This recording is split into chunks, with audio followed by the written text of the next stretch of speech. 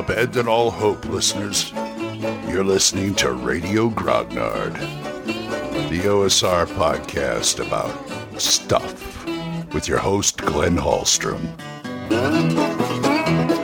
Hi, folks. Homemade Grognard here. Welcome to Monday. Hope you're all doing well. Yeah, I was just watching a video by Seth Zukowski about running RPG modules. He has a very good series. You should check him out on YouTube. Seth Zukowski, Skorhowsky. Check him out on YouTube. But anyway, he was talking about running modules, how you should run modules. I've talked about this before, what I do to prep to run modules and things like that. So it's nothing new. But it got me thinking on another path here about modules themselves. Modules are great, but as I've told before, I don't like to get quote-unquote module bound. They are handy. They're handy for ideas and stuff. I've taken things from modules before. I've run whole modules. I'm just afraid if I get into a campaign that I'm going to be module, and I'm not writing my own stuff. This is why I did one adventure of Astonishing Swordsman where it was mostly all my stuff. I mean, I have a habit of borrowing things and stealing things. Like I used the Mouth of Doom from Rapanathuk as a dungeon where they had to find some information, had to find somebody. So it's not like I don't use this stuff. A lot of times I use it piecemeal. But like in Astonishing Swordsman, I've run 3, maybe 4 modules since, and it's been pretty good. It's been a lot of fun, but I just feel so constrained to the module. I like writing my own stuff too. And as far as prepping for a module, he gives some really good ideas in there. Skim it, read it again, make your notes, things like that. The normal stuff you're supposed to do. But I have a problem, and this is another problem. I tend to be ADD as far as games go. Now, I lean towards the class and level systems because it's easy, but I've done other things like Savage Worlds and Hero and all this other stuff. But I always go back to the class and level. I always go back to the D&D model of rules because I've played it so long, I know it backwards and forwards, at least the basics of it. I know different systems have different ways of doing things, and I can allow for that. But I tend to bounce from campaign to campaign, too. Right now, we are running right now I'm running a playtest of Mutant Future for a convention. We took a break from Astonishing Swordsman for a couple of sessions, but we're going to go back into it when I get back from the convention, or even before. But we're going to get back into the campaign, and I have nothing planned right now, and I like it. Because I have nothing planned right now, this Mutant Future thing is giving me a little breather to think about where I want to go next. Now, I could go get a couple of more Astonishing Swordsman modules and run those. No problem. Also, I got to take into consideration, characters are getting up in level now. They just made 8th level on a 12-level scale on Astonishing Swordsman. So I have to take that into account. And I'm really forcing myself. First of all, I don't run anything I don't enjoy, which I'm enjoying this. My players I enjoy mostly any game I run or play in mostly because of the players. I also fussy about the systems I run and play in. There are certain games that I won't deal with. I won't run, like World of Darkness or things like that. I just won't run them because they're just not. Or Traveler. Traveler's another one. Sci-fi is a hard sell for me because other than like maybe Star Wars, whatever incarnation of Star Wars, usually I like the D6 Star Wars, but sci-fi is a hard sell because I just don't get as much enjoyment out of it. And so I just leave the sci-fi stuff alone. Mutant Future, post-apocalyptic, that's as close to sci-fi as I get.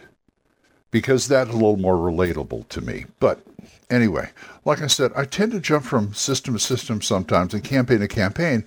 Astonishing Swordsman, I'm kind of forcing myself to stay with this campaign all the way through up to 12th level because I want to see these guys grow into 12th level. And I'm enjoying the system, but I've always got other systems on my mind, in the back of my mind, over on the shelf, calling to me, if you know what I mean. And I know eventually I'm going to get back to something like Swords and Wizardry or Labyrinth Lord or something like I love Swords and Wizardry. I have no trouble running Swords and Wizardry, but Labyrinth Lord is that sweet spot, that BX sweet spot that I really love. But I'll probably end up going back to Swords and Wizardry Complete. Now, that being said, what do I want to run? Do I want to run my own world? I'm getting to the point where I can take it or leave it. I can take it or leave my own world, my own campaigns. I've done a lot of stuff in there, but I'm really wanting to run the Midderlands in either Swords and Wizardry or Labyrinth Lord. Probably Swords and Wizardry. But you see how the pull is to me. And I'm making myself finish the Astonishing Swordsman because I've already got another player, Carlos, the guy who usually runs 5e. He's getting a book, and he wants to run Astonishing Swordsman. And it's like, go ahead. I'd love to. I don't get to play in it very often. I'd love to play in it. I'd love to come up with a character and things like that. But as far as I'm concerned, I'd like to get into the Midderlands. But, I'm kind of talking around the subject that I want to talk about.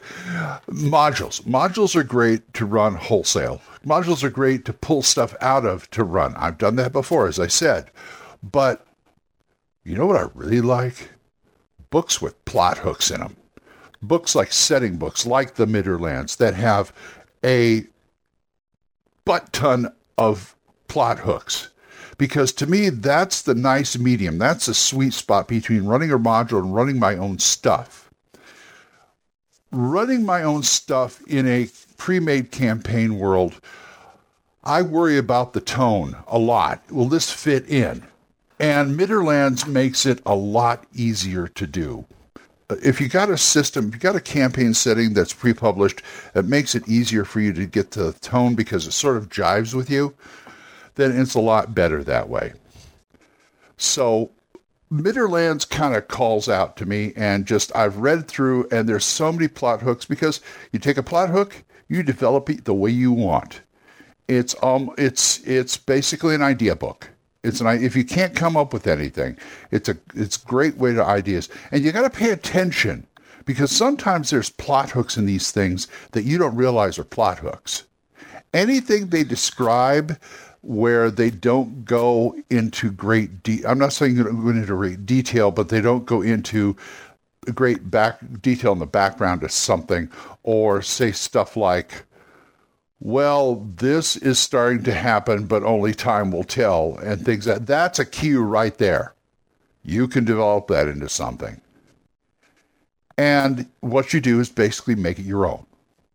So I really like books with plot hooks. Give me plot hooks, man, I could go for a long time. I mean, I got adventure creation books too, and that's a good way to do it too. I've done that. But if you've already got ready-made plot hooks that I can just thumb through, and they're even like either plot hooks in the supplement itself, but like the Midderlands here, he's got plot hooks galore through the book, but at the same time, he's got a section for plot ideas. Let's see. Take this down here. Let me take a look real quick. I'm just going to look in the index real quick here. And I'll just... oddities of the introduction to the Midderlands, small towns, large towns, rivers and lakes, blah, blah, blah. New spells, creatures of the Midderlands. He's got a section here, adventures in the Midderlands. And these are all plot hooks, more adventure ideas. He's even put in here hex crawl ideas and random locations. That's the kind of stuff I look for in books like that. Is what can I do to develop this my own way? And that's what you want to do. And these books are fantastic. I didn't mean to make this episode all about the Midderlands, but you're getting the idea. You're getting the idea. Find like a supplement or things like that, and look for those plot hooks. Look for those plot points that you can develop into something really meaningful to your game. Anyway, all right, I'm going to go start my day. So if you want to talk to me about this, or you want to argue or whatever, you can email me at oldmangrognard@gmail.com, or you can voicemail me at Anchor, and as little as 99 cents a month, you can support my program, and I would appreciate it. Thank you again, Jonathan, Oliver, and Mark, for supporting my program. I appreciate that. I really do. So until I see you folks next time, keep the dice warm, and I'll talk to you later. Bye-bye. Questions? Comments? Send them to oldmangrognard@gmail.com. We'll see you next time when Radio Grognard is on the air.